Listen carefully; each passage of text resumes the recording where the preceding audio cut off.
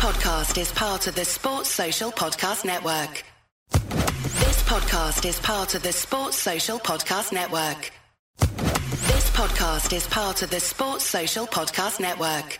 This podcast is part of the Sports Social Podcast Network.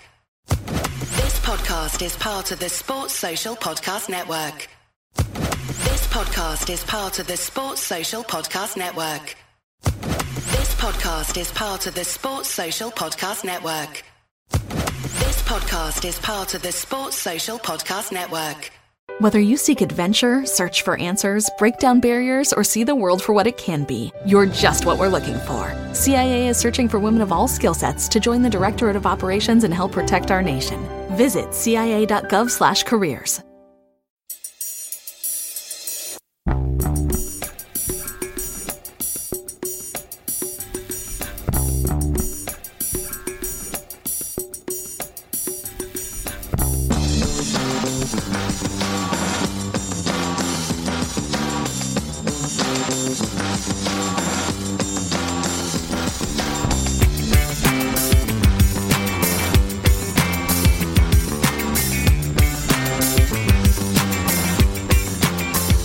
Welcome to Celtic State of Mind. I'm Paul John Dykes, and this afternoon I'm joined by Tony Haggerty and Amy Canavan to talk about all things Celtic. How are you feeling this morning, Amy? All good? I know your team's won the league. Yeah, nice celebration after that. No, you're daft. You're being daft, not at all. Paddy Lavery, afternoon, Monday crew. Yeah, we're getting some of the names coming in already. If you are watching on any of the socials, including YouTube, then get involved in the discussion. There is plenty to talk about. Celtic are going for 30 games domestically, unbeaten. Tony Haggerty, we're going to be talking about that. Tony's already given us what he believes will be the lineup. Amy will be talking to you about what you think will happen tonight. It's always difficult to know. I think I'm probably averaging 6 or 7 players right every single week, because Ange is, he's one of these managers who is unpredictable at times when it comes to throwing in a wee curveball.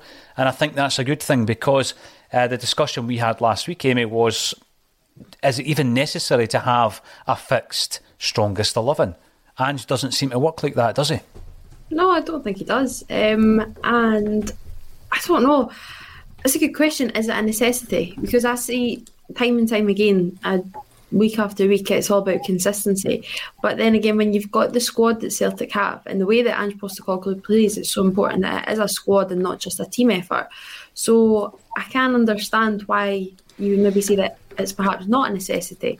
And again, that just shows, strength and depth and numbers. But I don't think he does have a set 11, hence why nobody is able to kind of predict it, but keep showing your toes a little bit. It does, and it's bound to keep the opposition on their toes as well. The urban culture is feeling a bit Marvin Gaye this morning. Let's get it on, he says. Well, absolutely, indeed. Tony, we spoke on Friday about your predicted 11. Has that changed any over the weekend?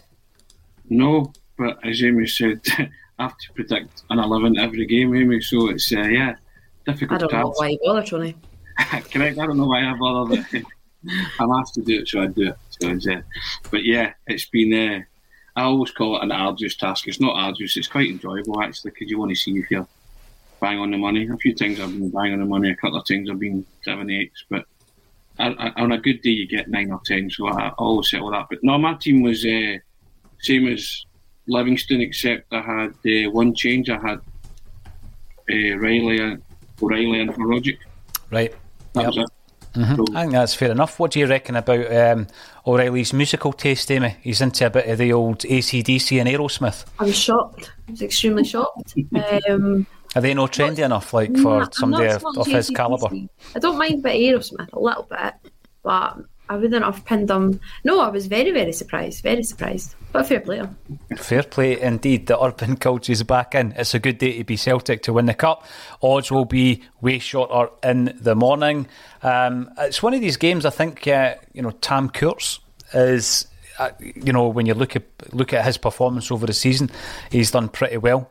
And on one occasion at Celtic Park, one each, I know that we have spoken about that quite a bit. Tony, Celtic certainly didn't have it their own way that day. You weren't that impressed with Dundee United. We blew them away at Tannadice when Liam Scales scored an absolute belter. It's completely different in the Cup, though, isn't it? Monday night under the floodlights. Listen, this isn't a gimme. If Celtic supporters are going up there thinking this is a gimme, it's not. It's arguably one of the hardest ties you could have got. You've just got to be professional and be clinical and do all the things you've been doing in the 29-game unbeaten run, and hopefully your quality will see you through in the end. But it's a difficult game. Yeah. I've seen predictions of 3-0, 4-0, a bit like the last time. But they did the same in December. They went up to Tannadice in December in what was supposedly a difficult game, and they made very light work of it. But you have to say, when Dundee United have turned up this season, they're pretty good to watch. Tamcourts has got them playing pretty well. So this is a one-off cup. The shackles are off for Dundee United. Semi-final at Hampden at stake. But you tend to trust the manager and you trust the quality players that Celtic have at their disposal. And if they do the right things and play the way they've been playing, then you find it hard to see past them, don't you? Take another step towards a possible domestic treble. But can we whisper it? Can we whisper it, Tony? A domestic treble? Well, people are thinking about it now, aren't they? So you can't. It's what is it they say? It's the elephant in the room, isn't it? So embrace it, meet it head on. As I say, it's a night for being professional and clinical and all the things that and as Ange always says, a night for playing our football. And if Celtic play our football, well, you're pretty confident that they can go up there and win. Tony's mentioned playing our football, and that is something that that's the kind of language Ange has been using, Amy. I want to talk throughout today's broadcast about the culture that has been implemented by Ange Postecoglou since he came in. We are heading towards 30 games unbeaten domestically, which is a far cry from 3 out of 6 being defeats at the beginning of the season, where there was a little bit of panic setting in among some of the Axon contributors, myself included. But before we start talking in depth about tonight's game and the potential for a domestic treble, not counting our chickens, there has been a story broken just in the last wee while. I think it was on The Athletic that Ben Doak is edging closer to a move to Liverpool. 16 years of age, he was thrust into the first team by Ange Postecoglou. Did he bypass the B team, Amy? Was he playing for the B team? Was he in and about that? So he's been in and about, but just very, very fleetingly. Minuscule appearances, but he's not signed a professional contract with Celtic. So any kind of compensation, part of anything like that, it's going to be minimal.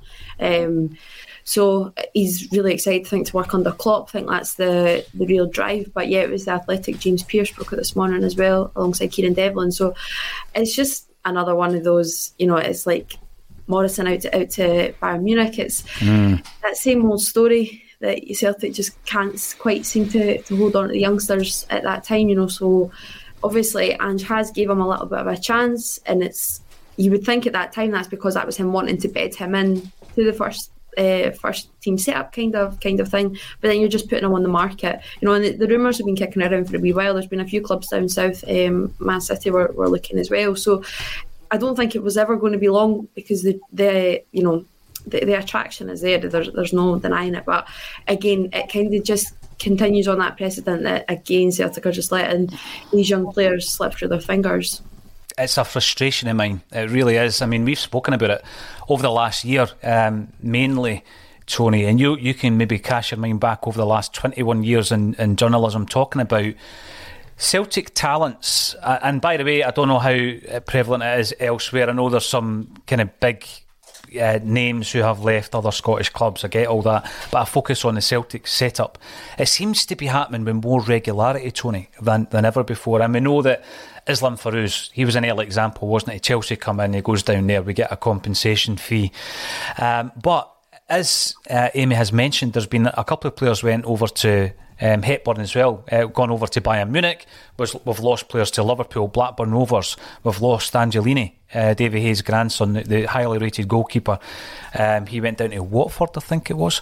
And Ben Doak seems to be the next in a long line of young talents, Tony, that we simply cannot keep.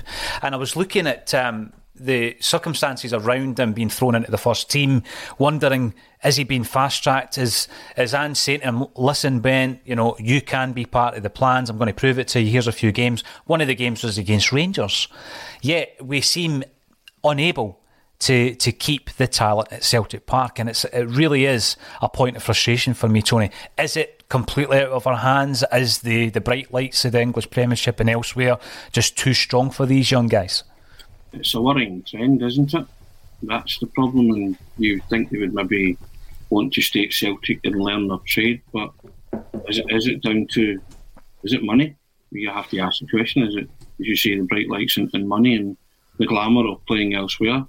Because these are big names you're talking about, Bayern Munich, Liverpool, teams like that. So it's hard for a youngster not to be swayed by that as well. But you would like to think that Celtic do the level best to try and keep them, but it's just happening too often that it is pretty alarming, isn't it? And then the next one, you're going to ask the question of Karamoko, isn't it? At the end of this season, and we've not seen enough of Karamoko in the first team at all, really, through injury, sadly as well. But come the end of the season, he's up for grabs, isn't he? Because it's the end of his contract. Mm-hmm. And Celtic have a big decision to make on Karamoko as well, and Karamoko's a big decision to make whether he commits to Celtic again. But Ben Doak's one that the glimpses you've seen of Ben Doak, you saw that he had pace to burn, energy, and allied to some ability. But what I always want to know is if Liverpool and Bayern Munich and these teams are seeing something in these guys, why are Celtic letting them go so early and so easily? And then again, because they are at Celtic Football Club, so surely they should stay and play, and then play those 100 games or whatever, and then make yourself a saleable asset. What happens at 15, 16 that makes Liverpool, Bayern Munich a more enticing option than playing for Celtic's first team? This is a big concern for me, because you opened up there, Tony, by saying about money. Obviously, it's a huge thing, because it's life-changing for any player at any age. But, when you're a teenager and you're offered that carrot, I mean, you've just got to look at Leo Held. He was a player that it looked as though Celtic were trying to work his development. He was getting the loan deals out, getting the first-team football. John Hughes memorably referred to him as being like Van Dijk. And I was looking forward to him coming back and being part of the squad this season. He was part of the pre-season. It looked as though Ange was willing to give him some game time. Ockelflex was the other one, wasn't it? These guys have played now for Leeds and West Ham United's first team, respectively. And it looks as though it's an issue that's becoming more and more prevalent. Karamoka Dembele burst onto the scene as a 13-year-old playing for, I think it was the under 18s as a 13-year-old, makes his debut at 16, youngest player ever to play in Europe for Celtic at 16 years of age. But what I would say is, there's no guarantee that big move at that age, having not played much in the way of first-team football, is going to work out. I mean, it should be about your development. And I'm going to bring Kieran Tierney into this, because he's in the news as well. There's a proposed move to Real Madrid, and we'll talk about that as well. But what Kieran Tierney did is he got those games under his belt that Tony's talking about, Amy, and it has shown that it's actually worked in terms of his development. He then goes to Arsenal, he's a first-team player. What's it going to take for Ben Doak to become a Liverpool first-team player? It's going to take a huge amount of effort, development and time as well before he's breaking in, I would guess, to the Liverpool first team. So what's your thoughts on it, Amy? It seems to me as though there's nothing actually that Celtic can do about this trend. Yeah, it's odd, and again, I understand and like I say, like I'm 21, so these guys are younger than me, and if you're getting offered the ridiculous money that they're getting offered, you are going to jump at that. So I do understand, and you want to say that you're a Liverpool player or a Bayern Munich player, of course, but my counter to that is as well, though, like I always think of Aaron Hickey. So that wasn't even the bright lights of a massive, European club. Celtic lost him to Hearts, got first team appearances at Hearts. Now he's out ripping it up in Serie A, and the Italians absolutely love him, and he's getting touted to be named in Steve Clarke's Scotland squad tomorrow. And that's him still. He's only 18 or 19, something like that. He's born 2002. So, even the case of Aaron Hickey, and I understand at the time, obviously, Celtic had Kieran Tierney, but, just because you have one doesn't mean you can't. But so Hickey's always the one that I look at, that not necessarily he would have broke it at Celtic, you never know, but at 15, 16 Celtic let him go to Hearts. You don't just magically then become the player that can go at still being a teenager, going and ripping it up in Serie A. So there's something just that's allowing, or the fact that there's not a filter almost, there's not a gate that is then letting these players slip through Celtic's fingers, but it is all down to money, isn't it? Well, the thing, Amy, what it does show is we can't sit here and say Celtic can't produce footballers. Well, of course they can. Otherwise, all these big clubs, Tony, wouldn't be interested in taking them down south or over to Germany. So Celtic are producing it, so that we're doing something right, but there just seems to be that bit. And I think money's a massive factor, of course it is. Do you think maybe in recent years there hasn't been the pathway to the first team? Is that something that Ange can work on? Well, I think that's something that Ange said he was going to work on, which is why the B team train the same way as the first team, so that the transition isn't so difficult. I think Ange had a lot to contend with when he came in the door. This is something moving forward he'll want to address. Ben Doak's been on Liverpool's radar since before Ange came in. Am I right in thinking that? I believe he was. There's been talk about it, for several months. So, absolutely. I think if this is a kind of process that started before Ange came in and it's now coming to the fact that the boy might go to Liverpool, then I think you might find that might be the kind of last of the youngsters if Ange can reverse that trend in any shape or form. Because Ange will be very much of the opinion the only way to develop your game is to play football matches at the level that's required for you to then take your talent to the next stage. So Ben Doak's going to go to Liverpool and get swallowed by a system, isn't he? Yeah, he might be developed into a fine player, but when will that be? 2 or 3 years down the line? Don't know, maybe even longer. You just don't know, do you? And as you said there's no guarantee. You'll get the money, but there's no guarantee you'll kick a first-team ball for Liverpool.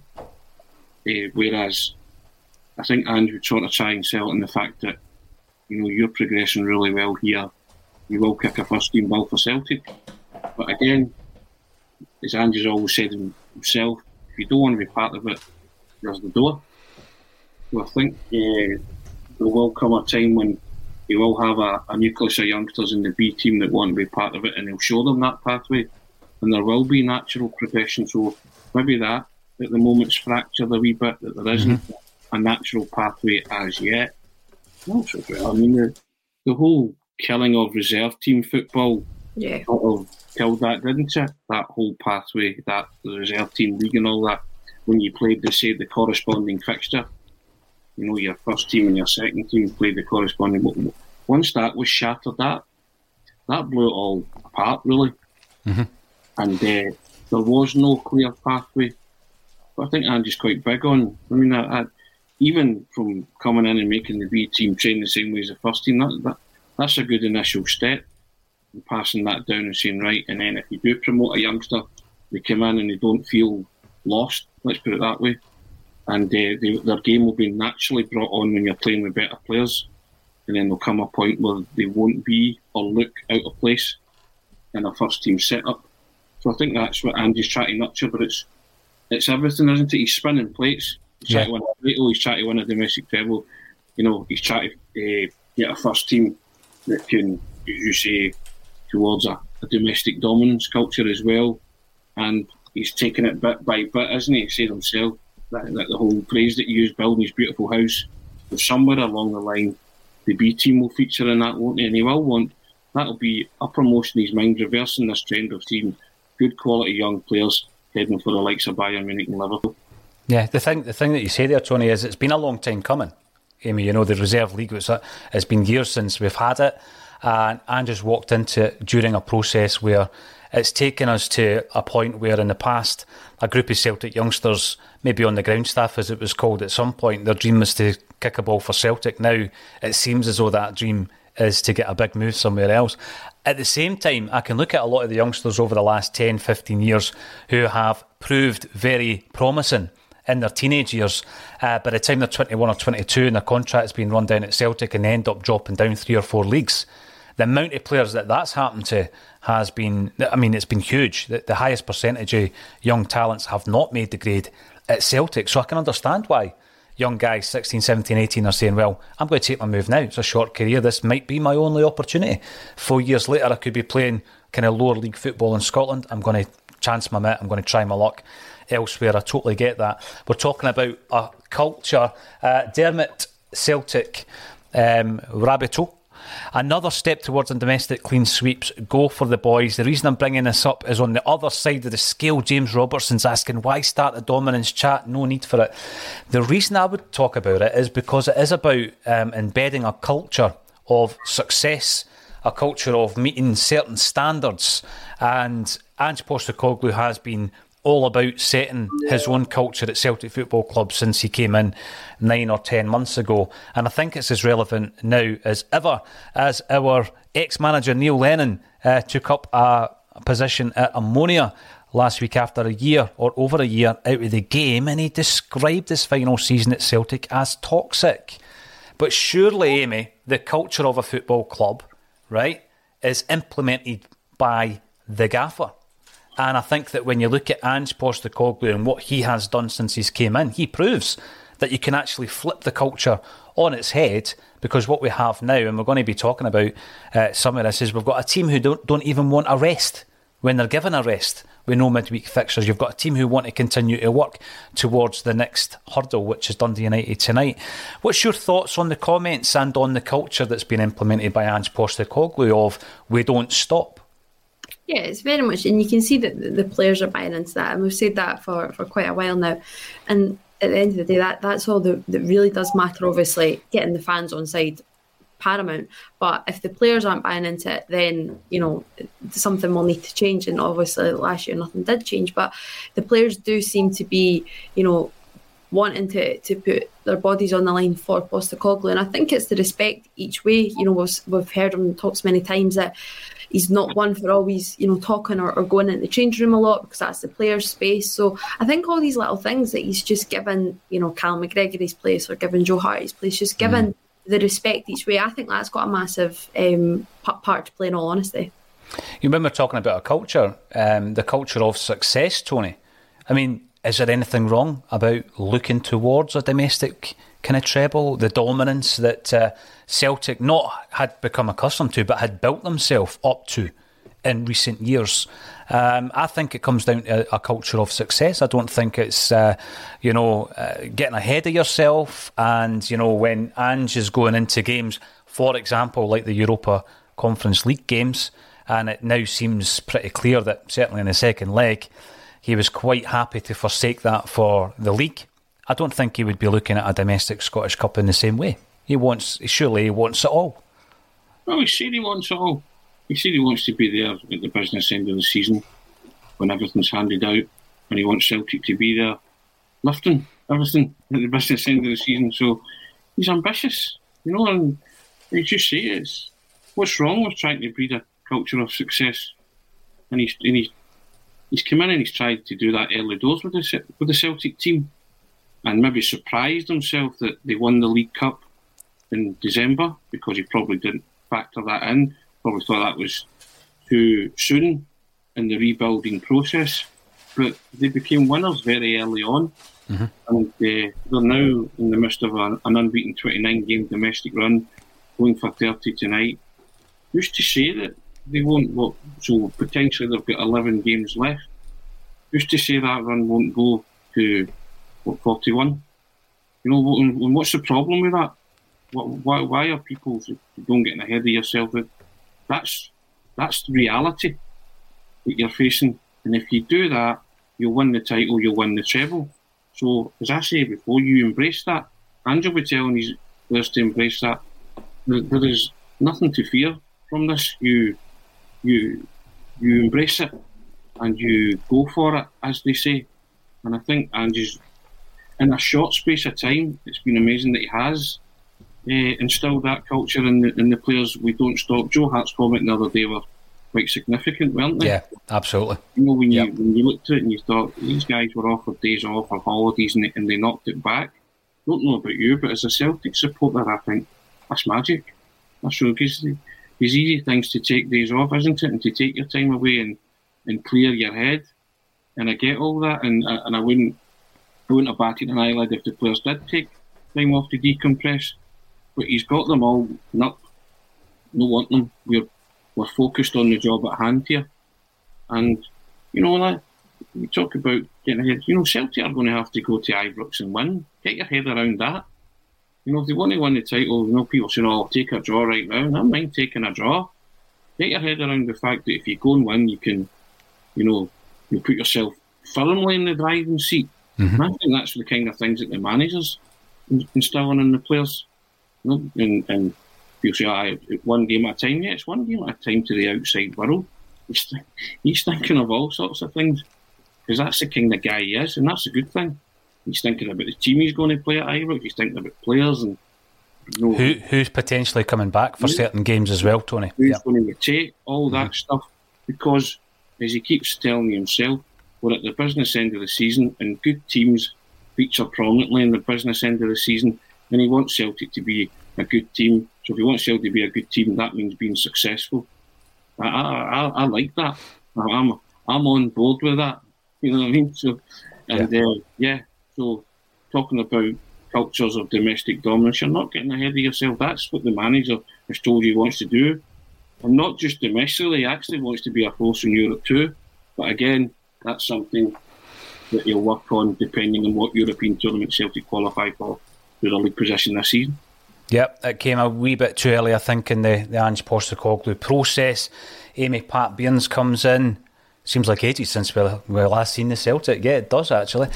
Brian Walsh picks up on that as well. I'm slightly concerned that tonight's game has almost crept up on us. We haven't played for a while. Hope it doesn't affect the performance. But that does lead us on to the Joe Hart comments, Amy, whereby he has basically said that they're loving their work so much they didn't want to take a rest. When that's coming from someone with that level of experience, the England international experience that he has, by the way, the European experience that he has over the piece as well, that must be rubbing off on a lot of the younger players as well, and it actually feeds into this culture that we're talking about as well, Amy. Yeah, it's the drive's there then, isn't it? And that's what you want. I don't think it's going back to that comment though. I don't think it will have crept up. I think, you know, take us back 8 days ago and we were like, this is pretty decent that we've got a bit of a break just to recharge the batteries. I know at the other end then, but I think it could prove pivotal, or certainly hope it will. I've never really thought of it in a negative kind of sense because I just felt, you know, Celtic went through like, what was it? It was something crazy, like 8 games or was it 11 games in 5 weeks? Something mental. So it's. I think it can only be, you know, a recharge of the batteries. You're listening to Ange Postecoglou having more time on the training ground, just getting to implement the style and little training techniques that they've maybe not been able to do because it has been so much, you know, just game, recuperate, prepare, and there's not been a sustainable period really to try and implement anything else. So I think it is absolutely, you know, going to be a positive thing that the recharge of the batteries will have been there, but it can only be a great thing to hear that from Hart, that they actually didn't want to stop. I think many of their bodies would definitely have been, you know, thankful for it, but the fact that they just want to play, you know, then that means as well that there's demands, or well, you'd like to think that then, you know, players are competing for their position. Nobody's just walking into the side, and with the strength and depth that we're kind of been talking about, trying to get at least, you know, 2 per position, then, you know, it's all about fighting for your spot. So the fact that they want to keep playing, it can only be, as you say, that culture that we don't stop. We don't stop. 1967 doesn't like this chat about dominance. Just fueling the fire for determination for Rangers. All this chat comes back to embarrass you. Does it?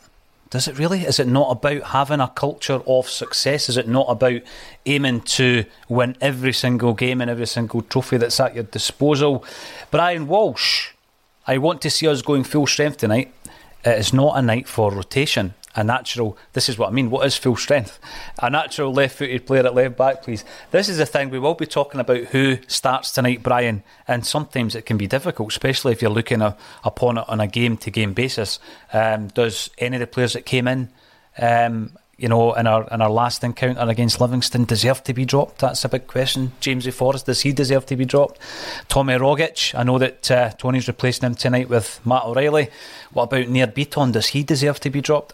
It's a difficult one, but we will be talking about it. I want to talk about Kieran Tierney. KT, we loved a bit of KT, didn't we? And he showed what can happen when you come into a Celtic side and you develop as a Celtic player. You look at that shot of him coming on for the first time as a sub. Looks like a skinny wee laddie, and then by the time he leaves, he's an absolute machine. And he goes to the English Premiership. He stars for Arsenal, and there's now talk about him going to Real Madrid for 50 million quid. Now, I think in terms of an example, Tony, surely Kieran Tierney's that example. You can develop, you can get there with, by staying at Celtic, you can still get there. You can still get to Arsenal, you can still get to Real Madrid. Yeah. But I mean, Kieran Tierney's story is it's remarkable that John Collins asked him to make up the numbers, and then him and Ronnie Dyler watched him and thought, he's not bad. Simon. And I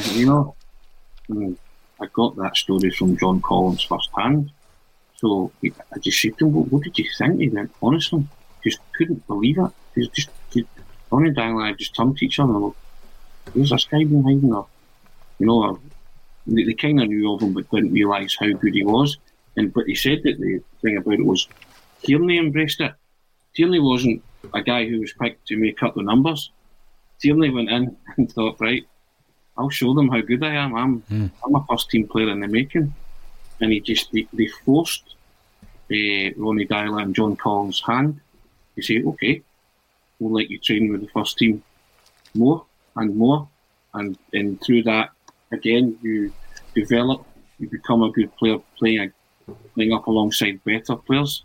And Kieran Tierney went on his path and his journey and, became, as you say, the young boy who became the kind of machine.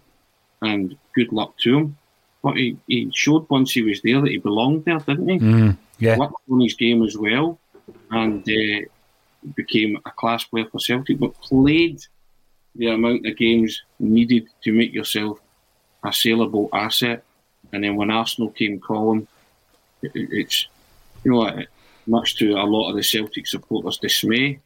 Mobile phone companies say they offer home internet. But if their internet comes from a cell phone network, you should know. It's just phone internet, not home internet.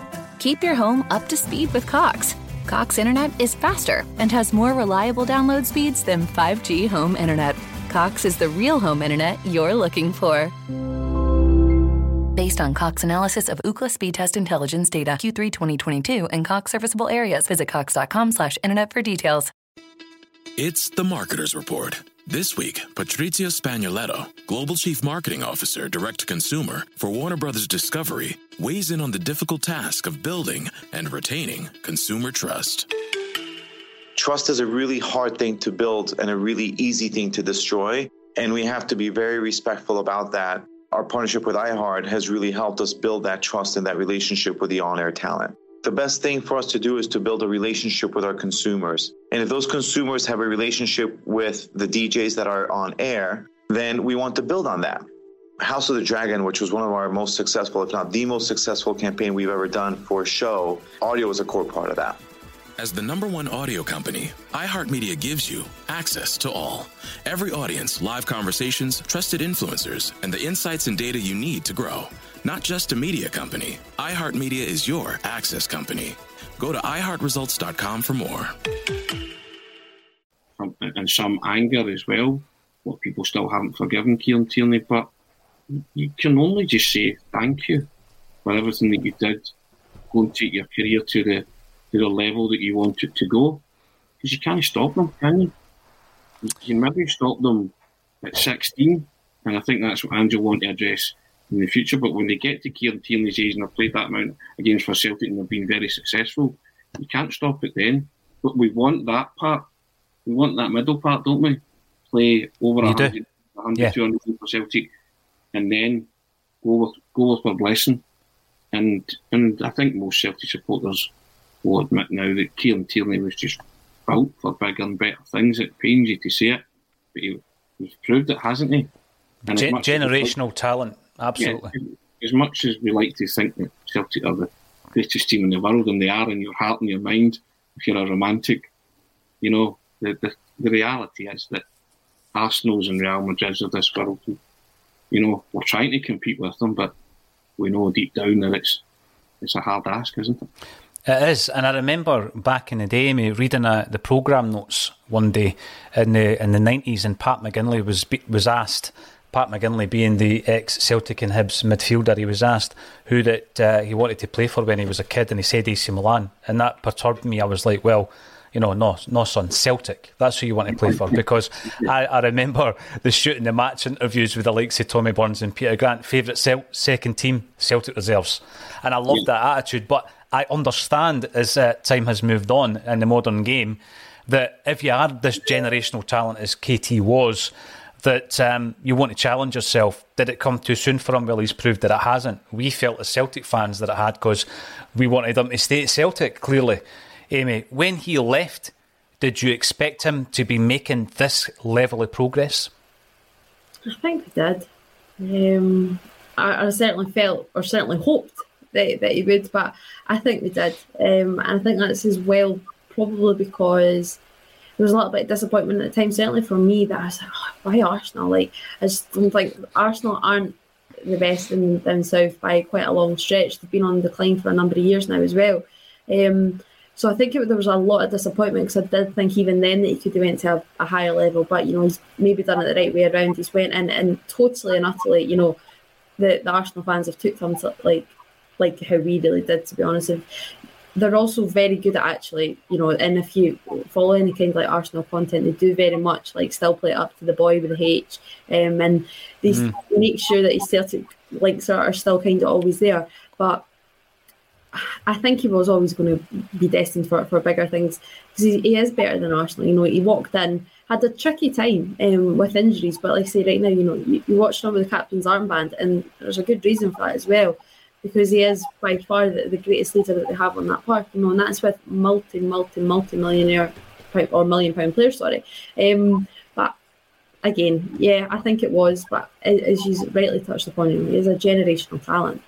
Yeah, it was funny to see that wee clip of him squaring up to the opposition player whilst hiding behind the linesman the other day. I thought that was great. Wee bit of Gallus. And then he's modelling the Adidas Barrowland trainers as well.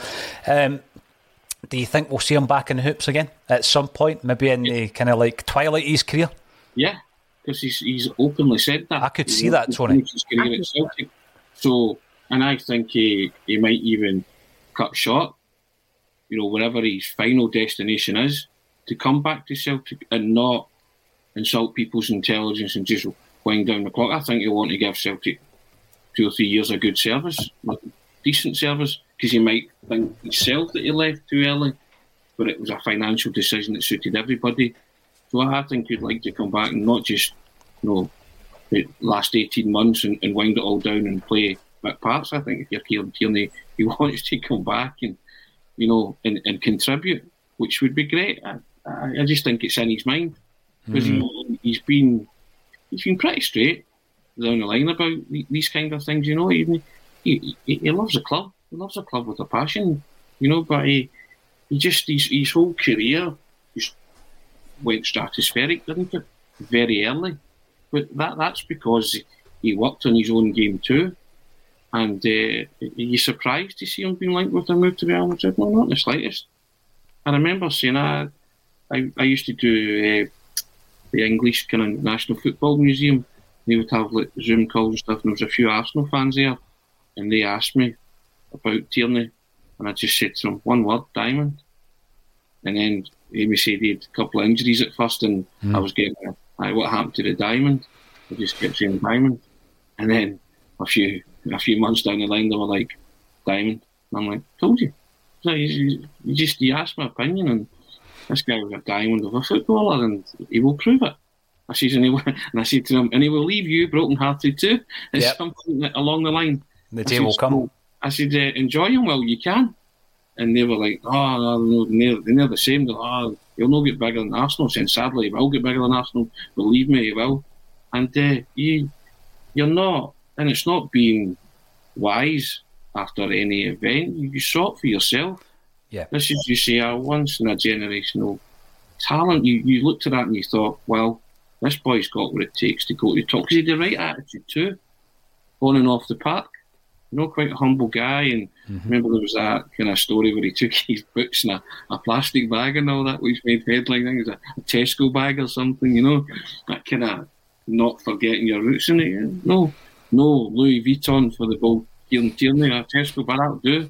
And I think that's brilliant.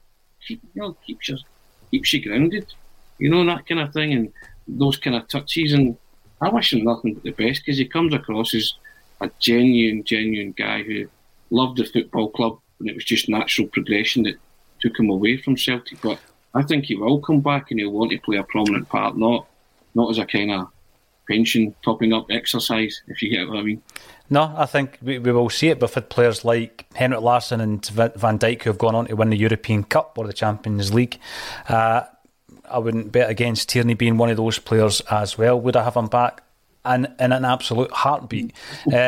Sean McAteer, evening from Hong Kong. Thanks for tuning in, Sean. Love the show. Great midfield three for tonight's show. At some point, would it be possible to go over the Puskestein Big Ange connection, please? Because we mention it from time to time, Tony, when you and I are on the show. Well, tell Sean to send me his email address, and I wrote an article about it, and I'll ping him the article, because it kind of, if he wants to read it, that is. Brilliant, yep. Tony delves into that, Sean, so give us your email and we will get that sent on to you as well. Jake Ryan, great to be top of the league, but Rangers are on their way to the quarterfinals of the Europa League, something we haven't done in decades. European failures need to be addressed next season. I'd agree with that. I think Tony called it right when he says that it was maybe just a bridge too far this season, but I'm pretty sure Ange Postecoglou will be looking towards next season and making better progress in Europe. A couple of players who got quite a bit of European experience under their belts this season so far, Amy, have been Jota and Cameron Carter-Vickers. And I found it interesting when Ange Postecoglou was talking about the future of the pair, and he didn't go in saying, we're going to sign these guys, etc. What will be. Slightly concerning. Do you think if we don't sign them that, it might actually show a measure of our ambition moving into a potential Champions League campaign next year?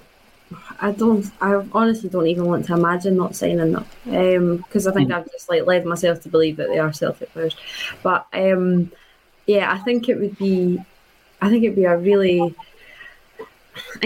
poor sign actually if Celtic don't, because especially Jota. No, I was going to say especially Jota, but you need Cameron Carter-Vickers at the back. I think equally, it would just be catastrophic, because I think most Celtic fans have now certainly.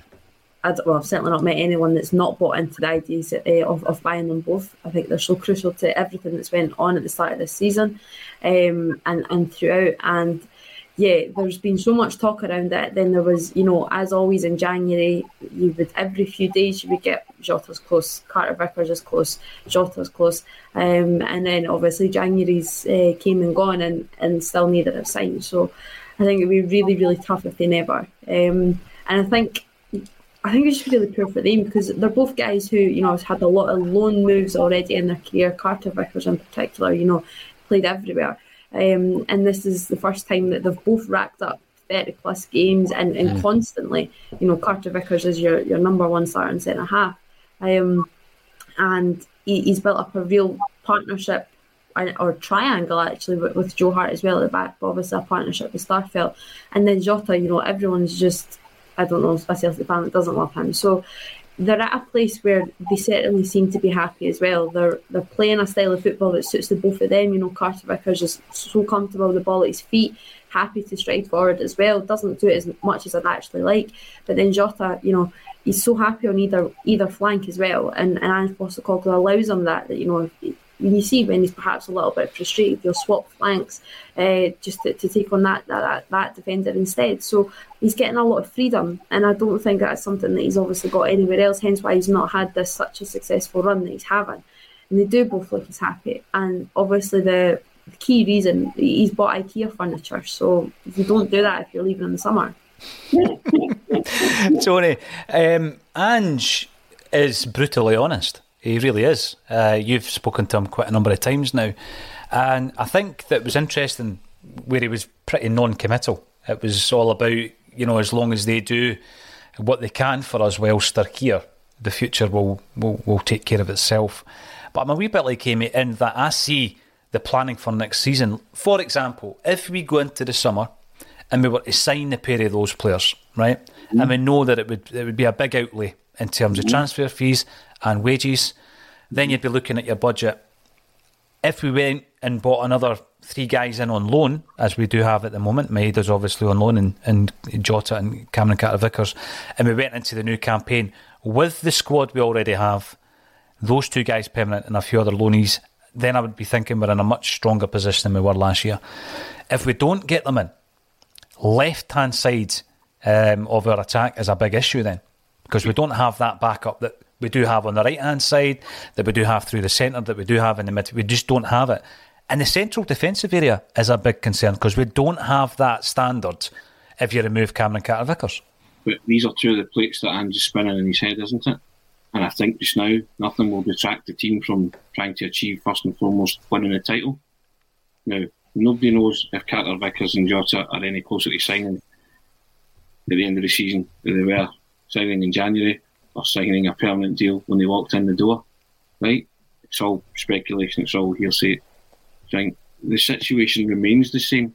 So there was never any panic. It was always a season-long loan with the option to buy at the end of the season with a price in place and on the proviso that the players were happy, it suited every party, a deal will be concluded. That's not changed.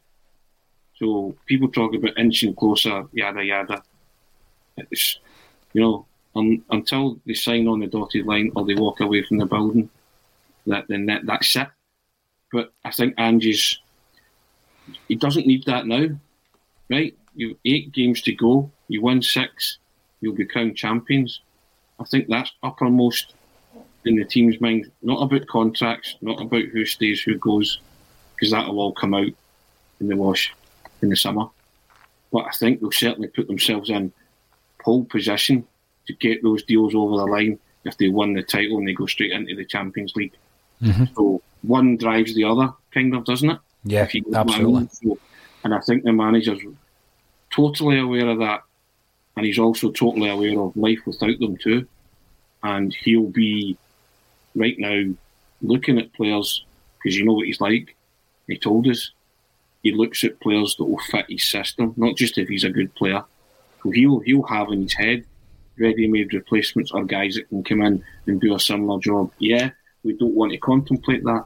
You might have to contemplate that, but conversely, they might sign after winning the title, and that feel-good factor can last right through the summer. Is it vital we get them? Yeah, for the way you see the team developing, you think it's vital. Is the outlay not particularly high? Because I think if you're going to get 2 players of similar quality, you're going to pay a lot of money. Mm-hmm. And who they are, I wouldn't know at this precise moment in time, because I've not really scanned around and trying to think myself about who would come in to replace them. But they've made a vital contribution to this team. And I think the manager, right, he's totally aware of that, and totally aware of where Celtic go after that. Life with them, life without them. But I agree with Amy, the thought of losing them just fills you with a bit of dread, doesn't it, really? And you wince and you do think, oh, please get it over the line, let them stay, I hope they're happy. And they appear to be happy, don't they? They do. So I think the Champions League's massive. I think, I just think talk of contracts at this stage in the season, the same way I said with Brown coming back, bin it. You've got nothing else matters. Tonight you've got a leg of a potential treble. Yeah, you have to address it because Celtic are still the only team that can win a treble. And if they win tonight, you take a step closer to that. Yeah, fine. But the be-all and end-all from the start of the season in July, August was trying to win this title back. Nothing detracts from that. Everything else is a sideshow which you don't need, don't want. Even so, talk of these guys signing. Mobile phone companies say they offer home internet. But if their internet comes from a cell phone network, you should know. It's just phone internet, not home internet. Keep your home up to speed with Cox. Cox Internet is faster and has more reliable download speeds than 5G home internet. Cox is the real home internet you're looking for. Based on Cox analysis of Ookla speed test intelligence data Q3 2022 and Cox serviceable areas, visit cox.com/internet for details. It's the Marketer's Report. This week, Patrizia Spagnoletto, Global Chief Marketing Officer, Direct-to-Consumer for Warner Brothers Discovery, weighs in on the difficult task of building and retaining consumer trust. Trust is a really hard thing to build and a really easy thing to destroy, and we have to be very respectful about that. Our partnership with iHeart has really helped us build that trust and that relationship with the on-air talent. The best thing for us to do is to build a relationship with our consumers. And if those consumers have a relationship with the DJs that are on air, then we want to build on that. House of the Dragon, which was one of our most successful, if not the most successful campaign we've ever done for a show, audio was a core part of that. As the #1 audio company, iHeartMedia gives you access to all. Every audience, live conversations, trusted influencers, and the insights and data you need to grow. Not just a media company, iHeartMedia is your access company. Go to iHeartResults.com for more. It doesn't enter your head. As Joe Hart said, we don't stop. Just be relentless as you can, chalking up wins, chalking up points, chalking up cup wins. Yeah, let's do this. They've got a potential 11 to go. Just focus on what's ahead. And the first focus is Dundee United. Wider picture, of course, there's domestic dominance and a treble there. Yet we get that.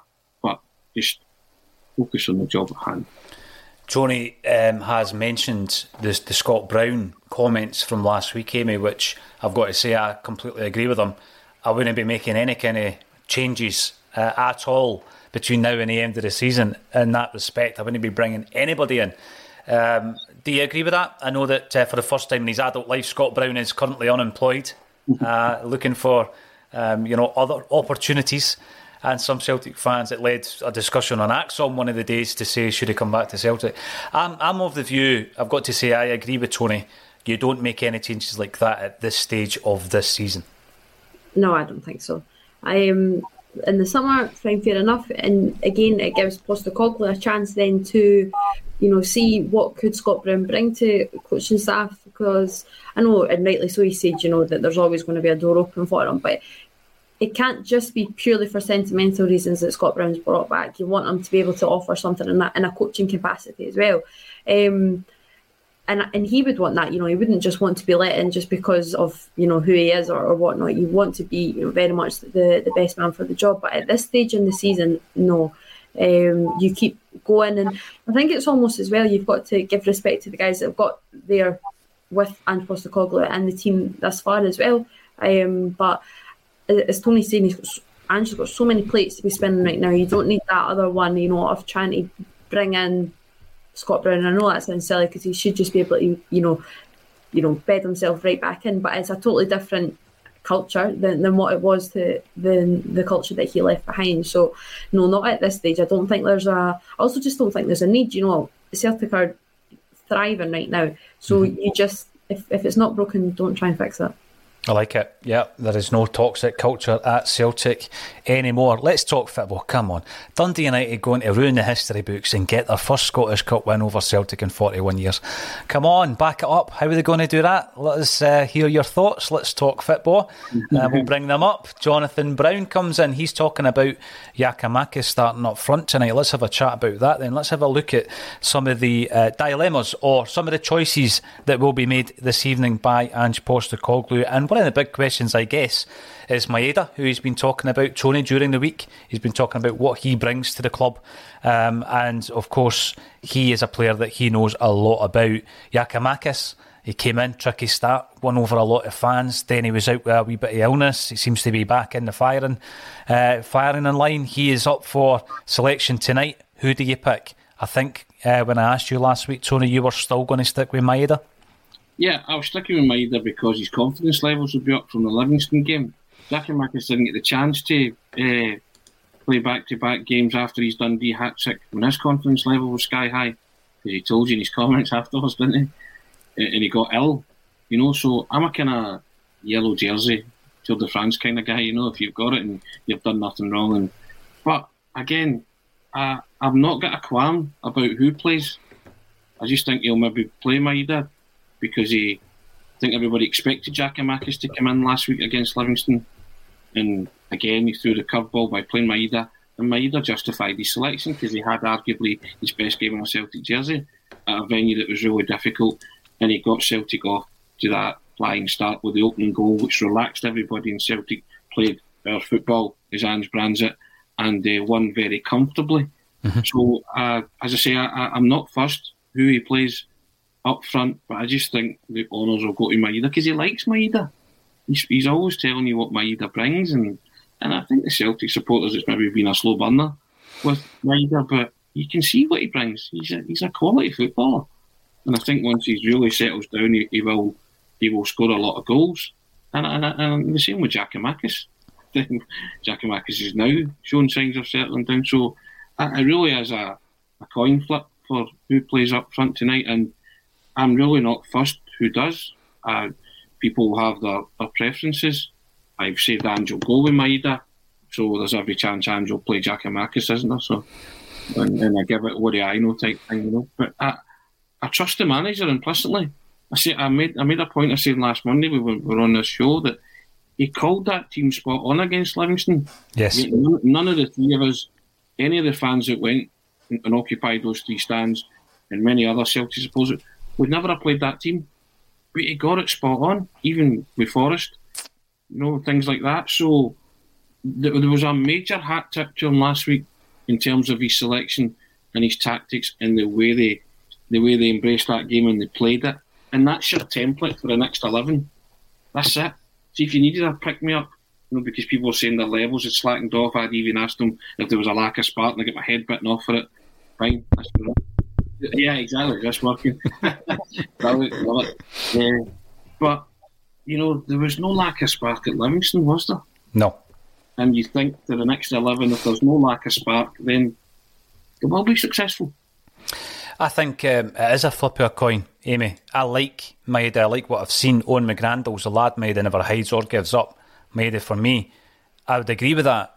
Will McMillan also comes in to say Maeda is in form and will play. Like Tony says, you've got the jersey, you keep it until such times as you fall out of favour or you're injured or you're ill. I think what we've got is we certainly do have, from what I've seen, two players who are pretty much on a level.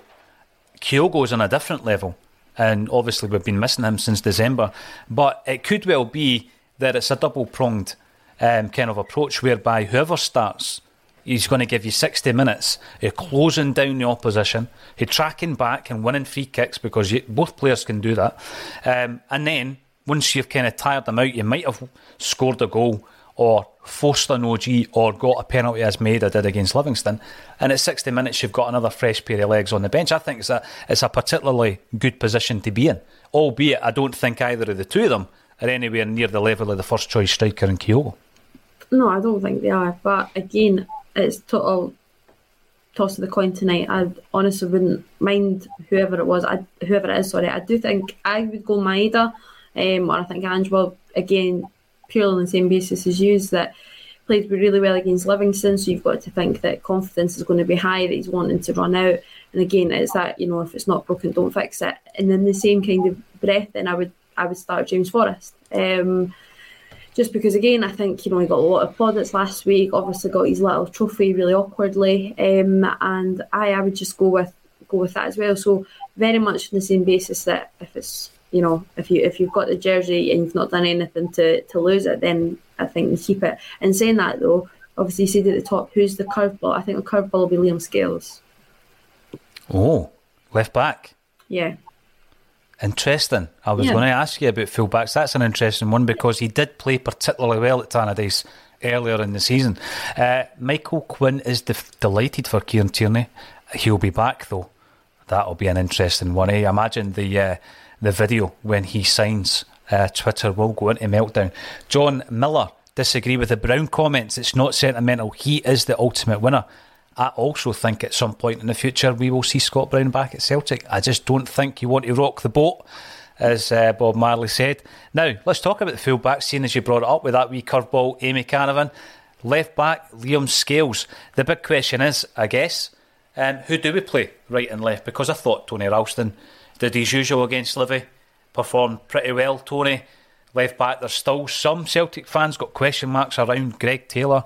Some, even myself, I've suggested Juranovic is a better left back than Taylor. Who do we start in the full back positions, because they are so important to the whole shape of Ange's team? Well, my team starts with the same full backs that played against Livingston, because they did nothing wrong. And I've said before, the problem with Tony Ralston is every time he comes into the team, having been out, it gives you a reason not to put him out again, doesn't it? So he was terrific against Livingston, and Greg Taylor as well, who has been a bit of a whipping boy. He's been pretty solid recently too. Jim Moore always says, can we get better at left back than Greg Taylor? Yeah, we probably can. But the guy has to be cut some slack, because he's not allowed any mistakes, whereas the likes of Ralston and Carter Vickers and Starfelt can maybe have the odd wobble when people say, they're still solid. Greg Taylor does anything wrong, it's hopeless, no good enough, no Celtic class and all this. He gets a lot of criticism for that, but I've noticed that in the last few games that Greg Taylor's engine's been good, getting up down, and his passing's been pretty smart, on the money most times. So I think people are looking for instances to give it to Greg Taylor with both barrels. But on the premise that I think that team that played against Livingston and played very well, and they should start again. I think, and I've no any insight as to what Ange's team is, but I just think he'll go with Ralston and Taylor again on that premise, because again, I used the kind of yellow jersey analogy, because they played really, really well. Mm-hmm. And that's what you want from a Celtic team who's homing in in the business end of the season. That's what you wanted. So, whilst I think he'll rotate certain players in the 8 games stroke 11 if they get through the cup games to come, I don't think you'll see too much. It'll be 1 or 2 tops in this run that's coming up. Tony's going for Taylor, Amy's going for Scales. Interesting. The Urban Culture's got a fight on his hand if he wants to adopt Tony Ralston. Amy Canavan called for Ralston to play ahead of John Joe Kenny all last season. The other one, of course, is that Tony would drop Tommy Rogic tonight for Matt O'Reilly. What's your thoughts on that? Because I think against Hibs it was almost a flip, because O'Reilly comes on, best player on the park, and then against Livingston, Tommy Rogic was one of the best players on the park. It's a great dilemma to have, but who do you opt for, Amy? Rogic, purely because Tony's not. And it means one of us has hopefully got to be right. No, I would go Rogic. Again, I felt it was one of his best performances in a wee while. Again, most definitely since Motherwell. And I just think sometimes the rough and tough suits Rogic a little bit. He doesn't mind getting, in and around a little bit. Not saying that it really doesn't, because he certainly does, but I think he'll go with Rogic tonight. Yeah, I mean, I'm picking Rogic simply on the musical taste of Matt O'Reilly, which I think were shocking. I'd bench him. I'm not too fussed, because you've got 2 players of equal ability, haven't you? Yep. And I just thought the wee cameo that O'Reilly had when he came on against Livingston was really, really good. Because he was quite... he drove them forward and he played a couple of through balls, and I just thought that he might have played himself into contention for cup tie, because again, going back to the rotation thing, logic will be needed for games where, further down the line, league games and stuff, where you might have to break down stubborn defences. Mm-hmm. And I think just rotating certain positions, Logic and O'Reilly's position being one of them. But you've got 2 players who are vying for that jersey who are, who's the best player out of those 2? You couldn't really say, could you? That's a whole show in itself to debate the living daylights out of that. But what you are happy with is you've got like for like. You've got squad depth in that position alone, and that's a great thing. For the last 8 games, net 11, if you get through the quarter-final and semi-final. Absolutely. Patrick Dolan, chaos under the lights tonight, apparently, reminiscent of the 1980s. Tony and I will be under the studio lights because we'll be covering the game. I'm not going to ask you for a prediction because I'll be chatting to you later on tonight, Tony, and I'm sure we'll get in about all of that. You feeling confident tonight, Amy? I am. I am a bit of a buzz kicking around. And yeah, just like say, obviously not seen Celtic in a wee while. Obviously, as I said at the top of the show, had a great weekend with Bonnyrigg Rose. And on that note, I have to... there's not many Celtic fans in Bonnyrigg. There's not many Celtic fans through where I live. But at Bonnyrigg, massive Celtic family. The Kirkwoods are chairman. They're amazing. The Kirkwoods are long history with Celtic. And the littlest one, wee Harry's getting his tonsils taken out. So we missed our celebrations on Saturday. So I promised I'd give a wee shout out to him. So I hope your operation goes okay, wee man. Brilliant. Superb, mate. It's all happening in Bonnyrigg. All you can say to that, Paul John, is love grows where my Bonnyrigg grows. Oh, I love it. Well done. Yeah, cue an outro track. Yeah, it's all happening in Bonnyrigg, Amy, actually, because you've got Brooke Combe as well, who's absolutely smashing it. So, indeed. Fair play to everyone from Bonnyrigg. Pat, oh, by the way, Starfelt hat-trick, 1,500-1. I keep saying this, Starfelt's the only outfield player that's not scored a goal for Celtic. Will tonight be the night? Because I bet you get long odds on him opening the scoring for Celtic. Tony and I, half an hour before kick-off. Is that up there with Ayer, towering header? Towering header by Ayer, still waiting on it. Yeah, absolutely. Starfelt to open the score tonight. You heard it here first. Tony and I will be covering the game half an hour before it kicks off. Thanks everybody for getting involved in the chat. As always, if you're watching on YouTube, get yourself subscribing. Click on the link underneath this video to visit Who Knows Wins for a special Celtic group where you can go in and you predict, I think it's half a dozen outcomes, and there's a wee pot developing nicely on that as well. You'll notice some of the Axom team are involved. Thank you once again, Amy Canavan and Tony Haggerty, for joining me on A Celtic State of Mind.